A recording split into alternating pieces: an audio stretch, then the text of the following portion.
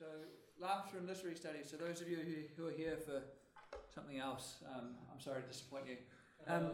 Right, so what we're going to do is quite a simple format. We're just going to have a brief introduction from me, followed by short sort of position statements from each of our speakers, and I'll introduce them in turn in a minute.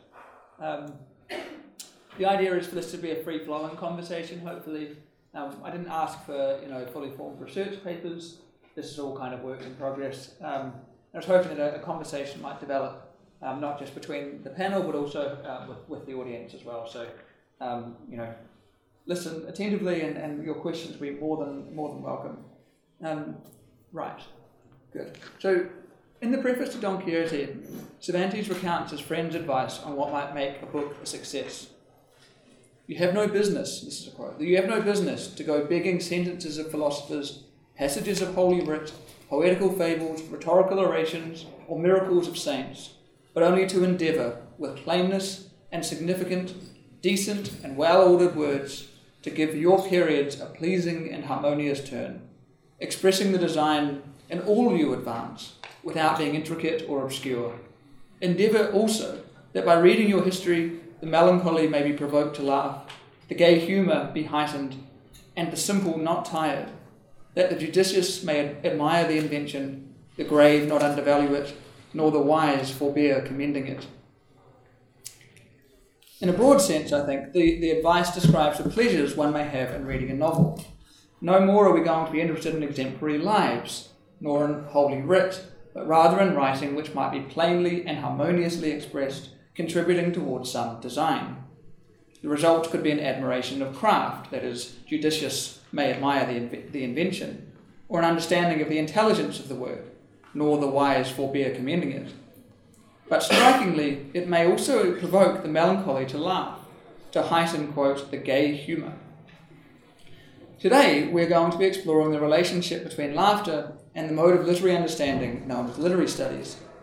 If it seems uncontroversial to suggest that we are interested in how authors give their writing a pleasing and harmonious turn, and to say that we are interested in some way of appraising the wisdom of literary thought and commending it or not, it seems far more stretched to say that many of us who have thought at length about literature have thought about how our work may bring the melancholy to laugh, how it may heighten the gay humour of our lives. Is literary studies irredeemably serious? Can it understand laughter without converting it into something else, something perhaps considerably more banal, something more like a limited form of wisdom? The three speakers we have today are Patrick Hayes, Huw Marsh, and Julia Jordan.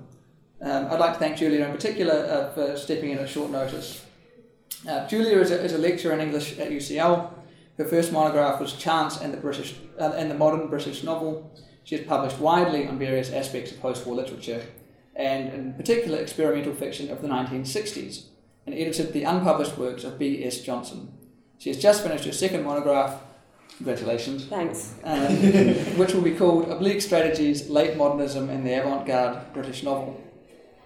Huw Marsh is lecturer in modern and contemporary literature in the Department of English at Queen Mary here in London. He is the author of Beryl Bainbridge out of Liverpool University Press, and is currently writing a monograph entitled The Comic Turn in Contemporary British Fiction, Who's Laughing Now? Patrick Hayes is a fellow of St John's College, Oxford, where he teaches literature in English from the 18th century to the present day. He's the author of J.M. Coetzee and the Novel, and Philip Roth, Fiction and Power. And he's also the co-editor of Beyond the Ancient Quarrel, which is a work that looked at J.M. Coetzee and the discipline of philosophy. He's currently working on a history of life writing in the post-war period. So, how about we start? I think the order might be Patrick, then Huw, then Julia, if that's okay. You're okay with that? All right. Great. Okay. Okay, I'll kick off. Can everyone see the handout?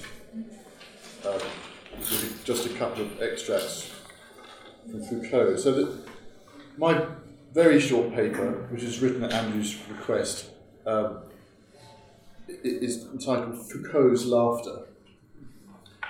And I should preface this by saying that Andrew asked us to do two things. he asks us to reflect upon the relationship between literature and laughter, or the literary and laughter. And also he asked us to think about, if I can remember,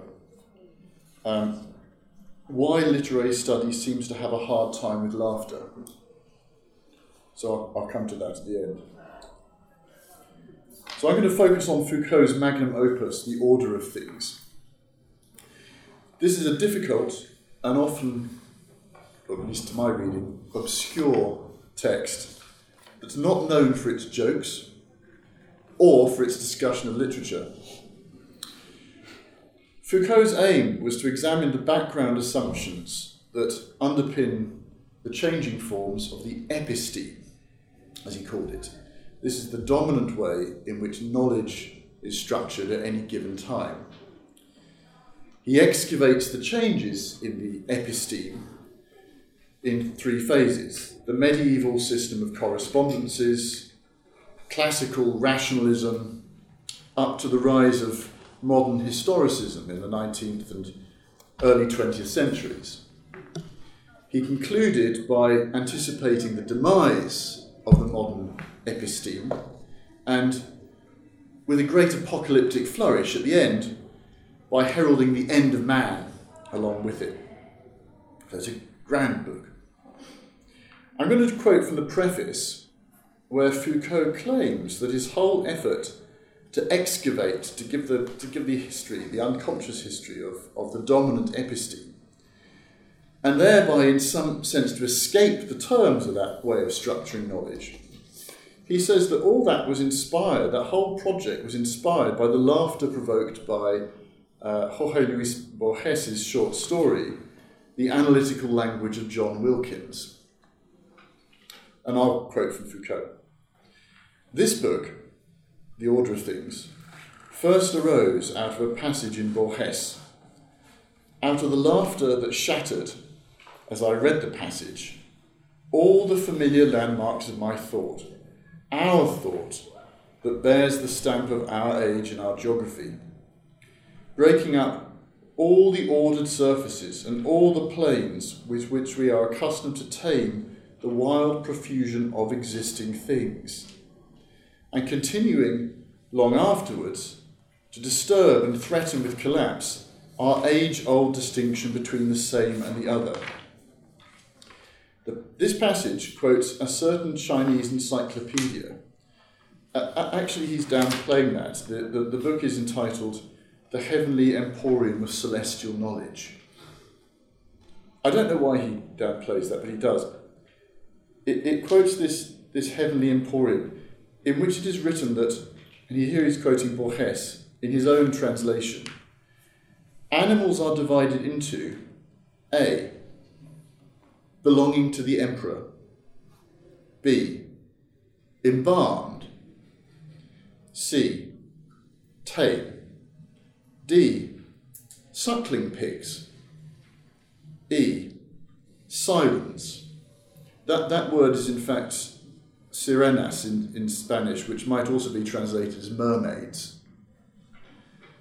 Fabulous, or fabulous ones. G, stray dogs.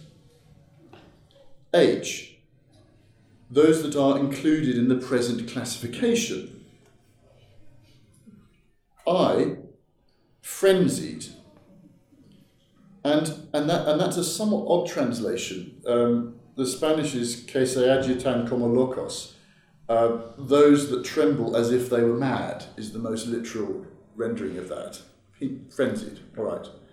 J, innumerable. K, drawn with a very fine camel hair brush. L, etc. M, those that have just broken the water pitcher. He doesn't get the verb sense quite right there. Those that have just done that. N, that from a long way off look like flies. In the wonderment of this taxonomy, the thing we apprehend in one great leap, the thing that, by means of the fable, is demonstrated as the exotic charm of another system of thought, is the limitation of our own, the stark impossibility of thinking that. So this is the first page of this book. Now, Foucault's laughter derived, he claimed, not simply from the oddity of unusual juxtapositions, his phrase. It's not simply that oddity. The laughter is related to what he calls an unthinkable space that Borges's list opens up. An unthinkable space. And this shattering laughter, as he thinks of it, was productive. Borges's short story had the power, Foucault claims, to inaugurate the intellectual voyage that is the order of things. Its imagined impossibility called forth an otherwise impossible form of writing, that book that we are now reading.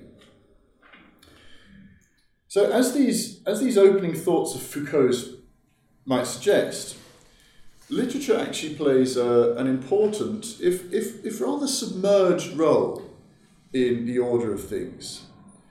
Foucault starts writing about literary texts at odd and unexpected moments in this book. They come in as sort of like queer digressions. He never talks about them for very long, but they're always very, very significant. And you end up thinking they're actually fundamental. At one point early on in the book, apropos of, as far as I could tell, very little indeed, he suddenly throws in the reading of Don Quixote, which Andrew's touched upon already. What he draws attention to is the way in which Cervantes' laughter in that novel, or the laughter of the text, unsettles what he sees as the dominant Renaissance epistemology of language, in which things of the world were thought in some sense to have a symbolic resemblance to God, that language is a system of correspondences. And this is the other passage I wanted you to think about.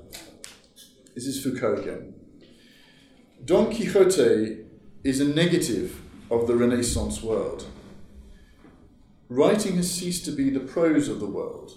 That's alluding to this notion of language corresponding to things, to intentions. Resemblance and signs have dissolved their former alliance. His whole journey is a quest for similitudes, that is to say, to join language back up to itself, to its native meanings. The slightest analogies are pressed into service as dormant signs that must be reawakened and made to speak once more. Flocks, serving girls and inns become once more the language of books, to the imperceptible degree to which they resemble castles, ladies and armies. A perpetually untenable resemblance which transforms the sought-for proof into derision and leaves the words of the books forever hollow. So this is Foucault on Don Quixote. Now I think there's very obviously much more to be said about Don Quixote, because the role laughter plays in this book is by no means simply derisive and parodic in the way that he's suggesting. Right? There is Cervantes' rather Erasmian, many-sided play with the figure of the fool. There's his ironisation not only of the chivalric romance figure, but also of the new forms of secular realism. And all this is vital to the way in which Don Quixote is opening up a somewhat different laughter to the one he's described. It inaugurates a new kind of text through this laughter, one that played a great role in enabling the rise of man, whose fall Foucault would so eagerly anticipate in the order of things. But to say all this is really just to extend Foucault's major point about literature's power of possibility. Through its capacity to bring laughter into the order of representation, literature is in some sense released from, or is in a process of releasing itself from, the rules of the dominant episteme. It can start to play with those rules, perhaps to change the game. I think he's seen that correctly about that book, that epoch-making book. Now to conclude, I'll return to Andrew's question as to why literary studies seems to have a hard time with laughter. Just one thought on this, a Foucauldian thought about it. I think Foucault's answer to Andrew's question would be as follows. To establish itself as a discipline, literary studies had to take its lead from what Foucault thought of as the dominant episteme of the modern period, and he defined that as historicism. Literary studies tends to assimilate literature to a form of historical interpretation, offering accounts of its unconscious causes, whether those causes be in literary tradition, in human psychology, or in sociological institutional contexts. In doing so, it tends to repress the form of knowledge, or perhaps anti-knowledge, in his terms, that's generated by literature itself. So the Foucauldian irony here is that this repression of literature's shattering laughter is simultaneously the strength of literary studies. It's what enables literary studies as a form of knowledge production. It's what allows it to flourish in the modern academy. Yet at the same time, that repression is its weakness. It's its weakness as a way of actually engaging with literature's inaugural power. That, I think, is the ironical Foucauldian position that answers your question. Thank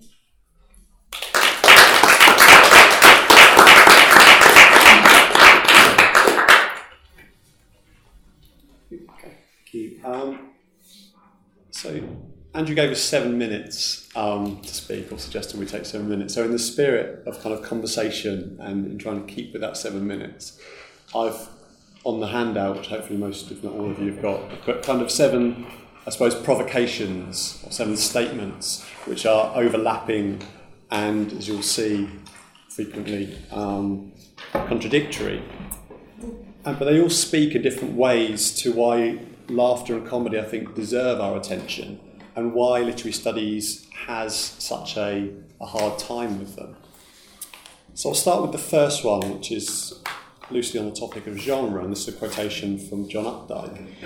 "There is no need to write funny novels," he says dismissively, "when life's actual juxtapositions, set down attentively, are comedy enough." Elsewhere in the same review, he refers to the comic novel as winsomely trivial. And I work mainly on fiction, and there's a problem, I think, with the category comic novel. I'm ranging here, you'll notice already, between kind of comedy and laughter, and I'll talk about humour at different points as well, but that's something we can maybe talk about. So I think the image, the idea of comic novel conjures up maybe pictures of Tom Sharp novels from the 80s, with kind of cartoon images of buxom women being leered over by kind of red-faced middle-aged men. And I think that's the type of comic fiction, the type of comic novel that Updike is thinking about here. And on this view, laughter and humour are a side product, a kind of a facet of life, but not a way of living. Laughter, on this view, should inhere in serious literature, but it shouldn't be a central mode or a central intention. There's also, I think, a national angle here. This is an English form, at least as Updike sees it. Quotation 2, also on the topic of genre, from Eric Siegel. "Godot," he says, "marks the end of the life cycle of a genre, the death of comedy." So for Siegel, at least, comedy is based on Greek and Roman models, and it dies with the intellectualism of Beckett, Ionesco, and the theatre of the absurd. So it's no longer associated with comedy of the body, with regeneration, with festival and communality, and it ceases to exist. Now, I don't necessarily agree that comedy did die at this point, but it's perhaps true to say that the language that we have for the genre doesn't necessarily suit its modern forms. And what Siegel grasped is that, for the most part, comedy isn't a kind of easily codifiable genre. It's more of a tonal quality, as Andrew Stott describes it, or as Agnes Heller describes it, as having a family resemblance that we recognise.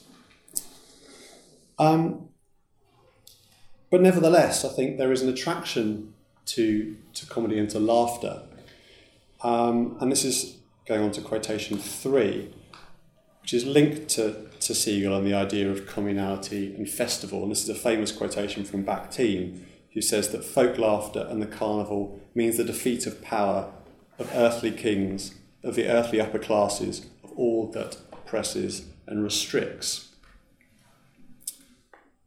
So on this Bakhtinian view, which was particularly kind of prevalent in criticism of the 80s and 90s, but continues to have purchase, the division between laughter and seriousness is a false one.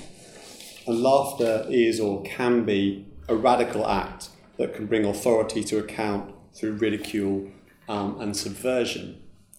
So there's an important political function here. It's kind of a way of recuperating the significance of laughter. But, according to Umberto Eco, this carnival that Bakhtin draws upon can only exist as authorised transgressions, this is quotation 4. And comedy and carnival are not instances of real transgression. On the contrary, they represent paramount examples of law enforcement.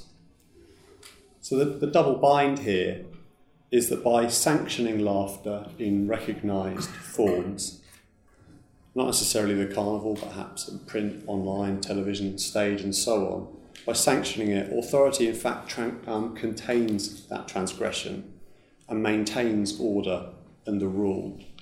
This is allowable laughter, it's containable. And from a more recent perspective, but on a similar line, this is quotation 5 from Jonathan Coe. These days, he says, every politician is a laughing stock, and the laughter, which occasionally used to illuminate the dark corners of the political world with dazzling, unexpected shafts of hilarity, has become an unthinking reflex on our part, a tired, Pavlovian response to situations too difficult or too depressing to think about clearly. So there's an opposition there at the end between laughter and thought or reflection. But I think it's also particularly pertinent in the contemporary moment when some argue that we're living through a kind of a golden age of satire, but it's satire against which those in authority seem to be utterly impervious. So laughter and mockery may feel like radical acts, but they are, finally, kind of paraphrasing Coe here, ineffectual, and can be used as a screen behind which to hide a more malicious agenda. Boris Johnson is Jonathan Coe's primary example here in the essay. This kind of idea of presenting this kind of bluff, bumbling exterior behind which he's clearly shielding, a deeply kind of ambitious and manipulative persona.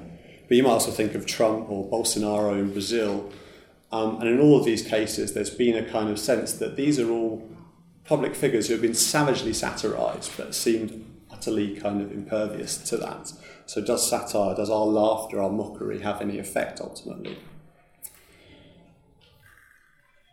This is moving on more to a kind of affective and social reading of laughter. And the 6th quotation from Michael Billig. It's easy, Billig says, to praise humour for bringing people together in moments of pure creative enjoyment, but it's not those sorts of moments that constitute the social core of humour. And the social core of laughter, the book is Laughter and Ridicule. But instead it is the darker, less easily admired practice of ridicule. So at a social and affective level, there's also no agreement about laughter's role. For Billig, positivist accounts laughter as beneficial, as therapeutic. Positive accounts ignore the fact that it is more usually associated with social control and Schadenfreude rather than anything more positive. Although, and I'll conclude with the seventh quotation on a more upbeat note for Anka Pavlescu, who's drawing on Bataille here. She says, laughter produces a fragile, formless unity. There is no partition between laughers as long as the laughter lasts. So again, there's that sense of kind of transitoriness of something that doesn't last, but it can be a profound act of communication. For Bataille, despite his reputation, he kind of prefers what Pavlescu describes as a laughing orgy to a sexual orgy as a kind of a mode of communication and oneness.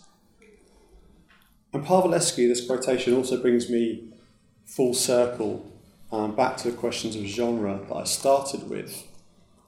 Because for her, in her book on laughter, part of the problem is that laughter has historically been bracketed off from true emotions.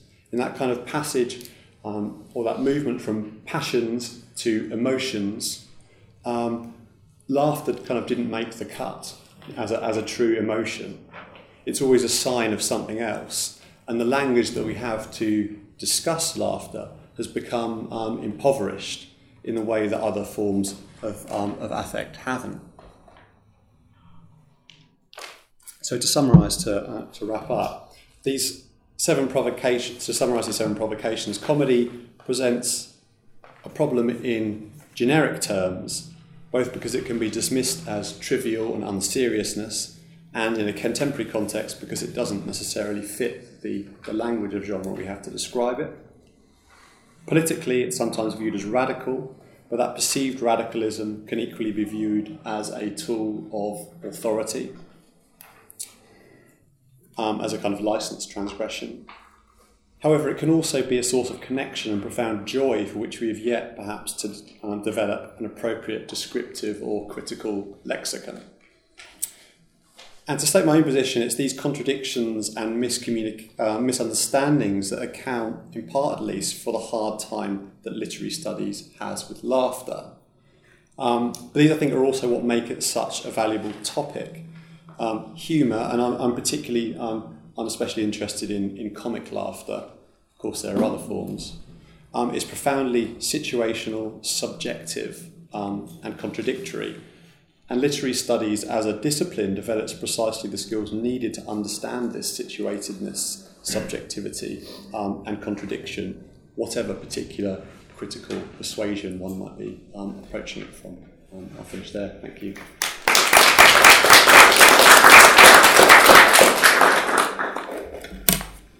Thank you very much. It's lovely to be here. Can everybody hear okay? Yeah. I'm very heartened to realise that I'm following both of my fellow panellists in delivering quite not that funny paper. No offence. But I've called my paper Accidents, Jokes and Art, which is an allusion to one of my favourite all-time essays, which is Frank Commode's 1967 essay, Objects, Jokes and Art, where he basically spends the time puzzling away at his own difficulty in distinguishing avant-garde writing and art, and particularly what he calls the neo-avant-garde. His difficulty in distinguishing this form of art from a joke.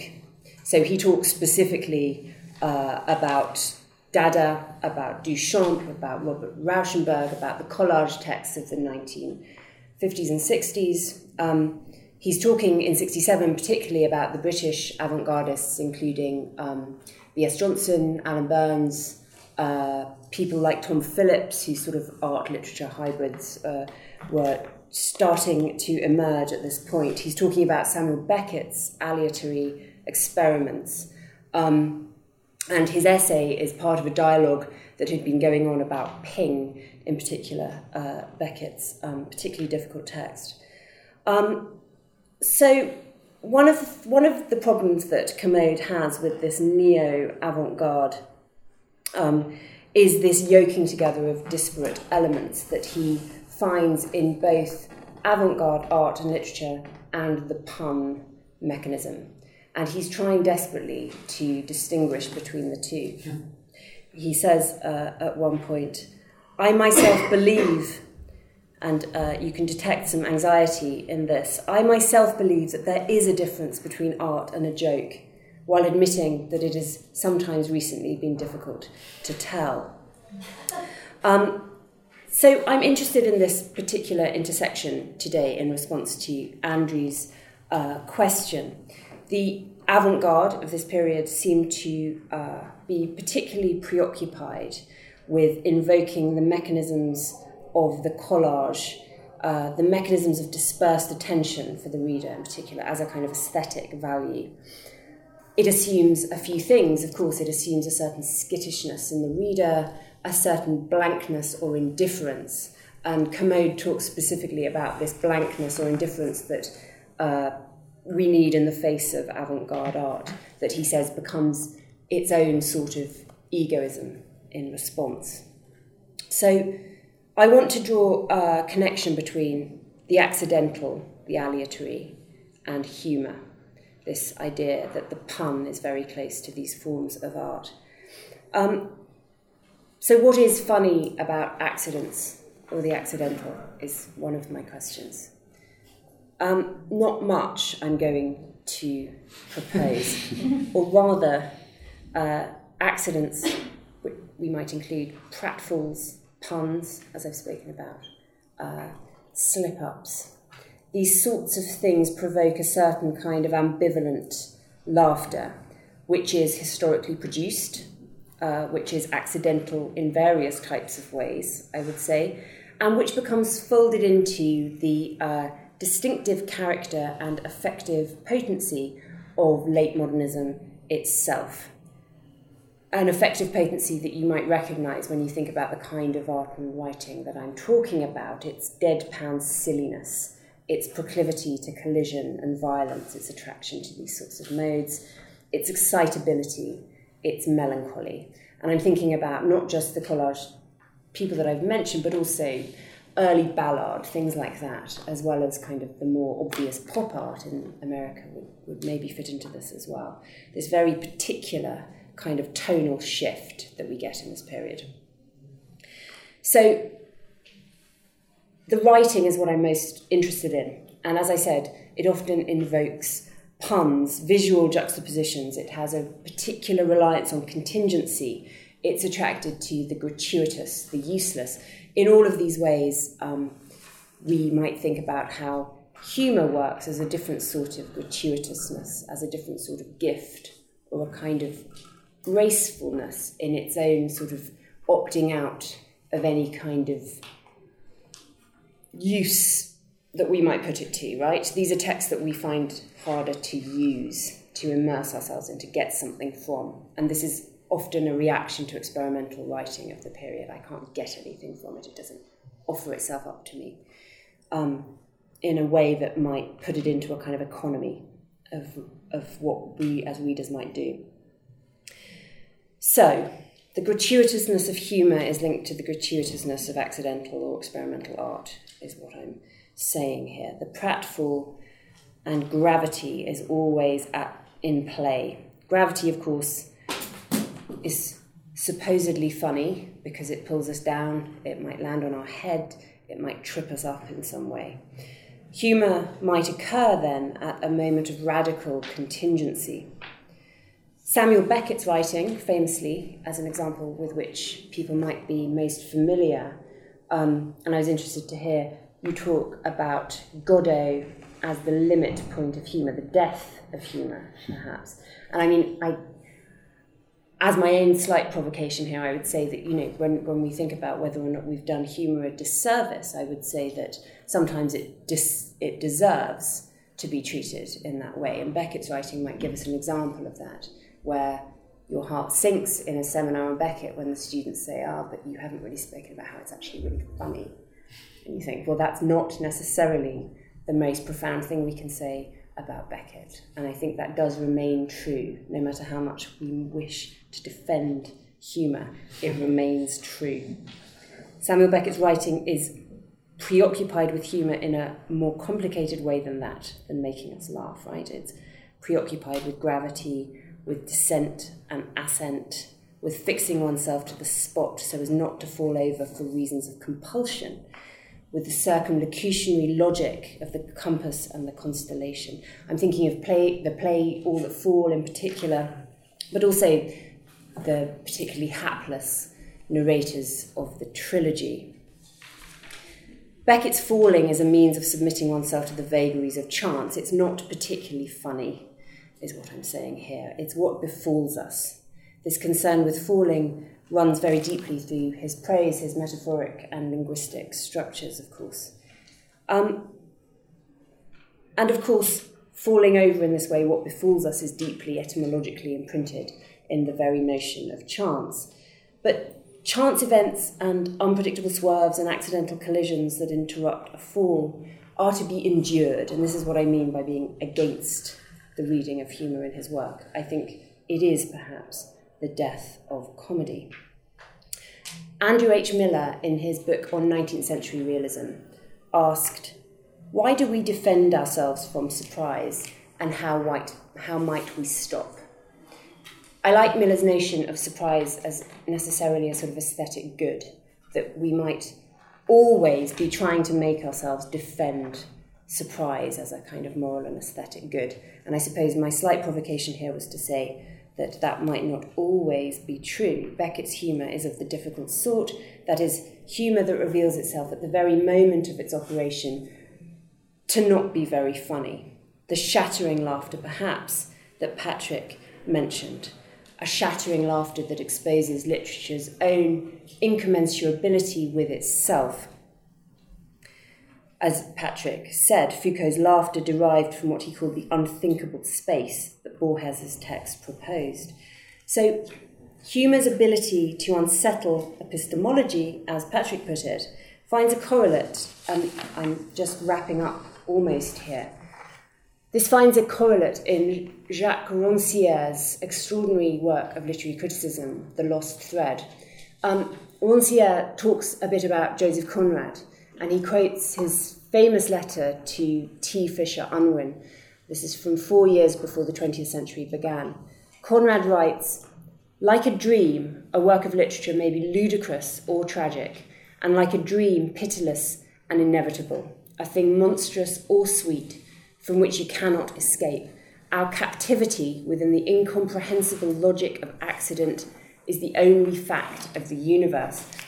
This is an extraordinary statement, and it's particularly useful for Rancière, particularly because this incomprehensible logic is inevitable, the incomprehensible logic of the accident. Everything is possible, he says, but the note of truth is not in the possibility of things, but in their inevitability. So this point, which is shared by Conrad and Rancière, turns on the profound truth of inevitability once locked into the logic of accident. And this, I want to draw a parallel between this and the terrifying compulsion to laugh at things that aren't particularly funny once we get locked into this inevitable structure. Accident, for Rancière, reveals the truth of the real. It belongs to the realm of the real, where a dreamlike inevitability supervenes, rather than that of the possible, where anything might happen, the realm of humour in the way we might understand it. Accident is what is being groped towards then as that which reveals the real, not the real of realism, but the notional category of what lies beyond the correlation between the empirical and the perceiving subject. So, Rancière concludes this bit by saying, to produce a work of art, a man must either know or feel that truth, even without knowing it. So I want to bring us back here to this limit of what can be known, which is sort of at the base of some of the humour that I've been talking about. For Beckett, as for Rancière, the novel must literature must eventually illuminate the punctuation of the encounter with the inconceivable. And it's in the face of this encounter with the inconceivable that all is reduced to this kind of empty laughter. We are back at the limits of what can or can't be known. So just as Adorno writes famously of taste as the thing which extinguishes itself at the moment of its operation, right? The moment you recognise that you are exercising your taste it is no longer tasteful and it kind of disappears in a puff of smoke. Humour at the moment of its operation, especially in Beckett, I would say, and the avant-garde art that Commode is talking about at the beginning of my talk, humour at the moment of its operation exposes something equally uncomfortable. The fact that we never quite know what we're laughing at. We are trapped inside the incomprehensible logic of the accident. Thank you.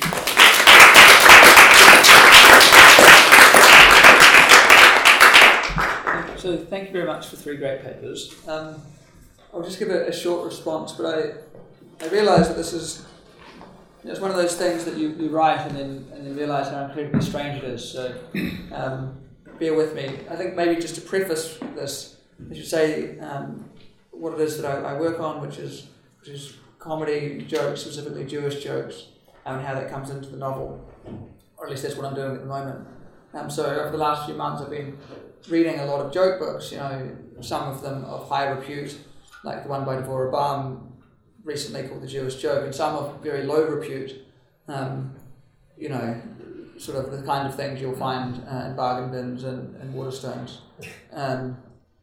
Yes, and another one called Jokes from the Foundation of the State of Israel, which is another laugh-a-minute kind of material. So I just tell 2 jokes in response to this, and then I'll think a little bit more.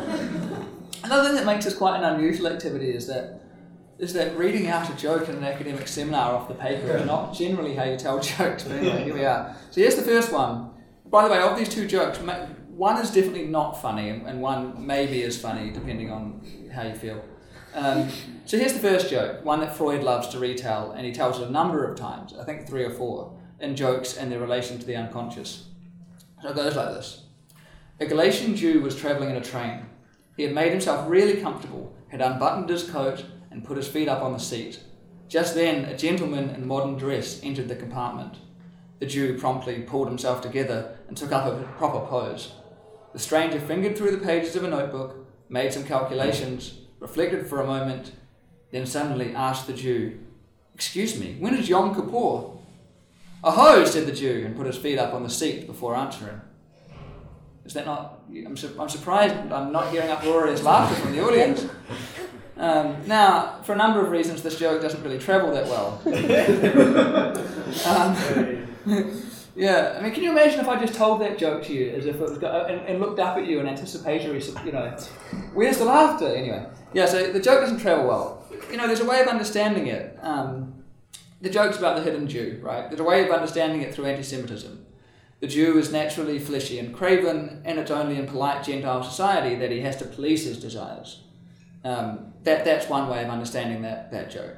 Freud says this joke works by illusion, and that putting your feet up on the seat represents a wider cultural understanding. He says that the joke relies on a powerfully democratic sense amongst Jews of simply being one, who one is. So once they realise what each other, once they reveal themselves to each other, you can put your feet up, you're comfortable. So the insiders, Freud says, are laughing at one thing, and I would say the outsiders are laughing, or in this case, not laughing, at another. Whatever the case, yeah, it's still not that funny. So there's another logic working in the joke, and it's brought out, I think, by this version. A woman gets onto a train and sees a man reading a newspaper. She turns to him and she says, "Excuse me, sir, are you Jewish?" And he says, No, I'm not Jewish. She says, "Oh, okay."